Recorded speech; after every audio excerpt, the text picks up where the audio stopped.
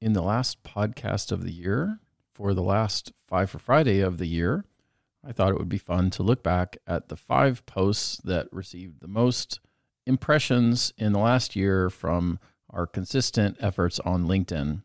I did exclude the staff announcements and some of the redundant posts, and I think these 5 are a pretty interesting sum up of the year for us.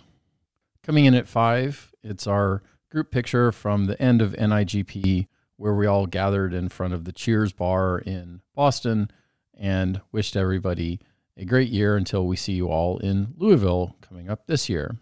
At number 4, a shot of my team when we gathered in Austin in November, with the vast majority of my folks making it into town, but also a strong handful on our Zoom participating virtually. It was a great several days, and it's really valuable for a team that is often pretty remote to be able to have time to connect and to learn from each other. Coming in at number 3, our job posting, where we introduced our kick line that Civic Initiatives was work from home before work from home was cool. As I said in the Lifescape post earlier this week, we added 20 people to Civic this year and have a few more names coming in the next several weeks. And we're still hiring if you're still looking.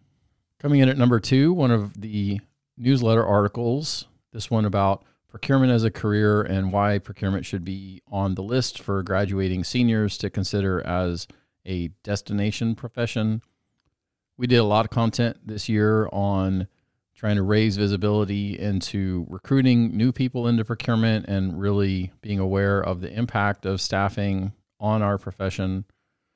So if you take a look at that one, both number 1, if you're not subscribed to the LinkedIn newsletter, I do something there every month. And number 2, we will definitely be doing more content on both attraction, retention, and then dealing with some of the gaps that are coming in the coming months and quarters. And then finally, the number 1 impression post of the year, and no surprise to me, actually, is a picture that I took in front of the Montana State Capitol, where it was the first time that we had gone on site for Discovery in 2 years since COVID. And it was great to get out onto client side again, which was definitely one of the lagging indicators of COVID as it retreated this year. Hopefully, it will stay in retreat.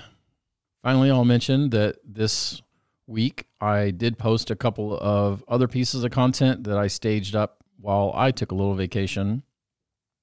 One of them was the Lifescape post, where I try to every December look back at the year and mark so that I don't forget major things that happened either personally or professionally. It's a practice that I think is important to make sure that we are enjoying the destination. It's a practice that I think is important to really enjoy the process and not just the outcomes, and to be able to mark our passage of time. So if that is interesting to you, take a look at that post. I'll put it as a bonus piece of content, and I think that it's something that I am glad that I started doing. So with that, have a happy Friday and a happy new year. Hi, it's Dustin Lanier. Thanks for listening. Please find me on LinkedIn for original public sector operations content every week. And please reach out to me if I and my team of procurement professionals at Civic Initiatives can help you be a public procurement change agent.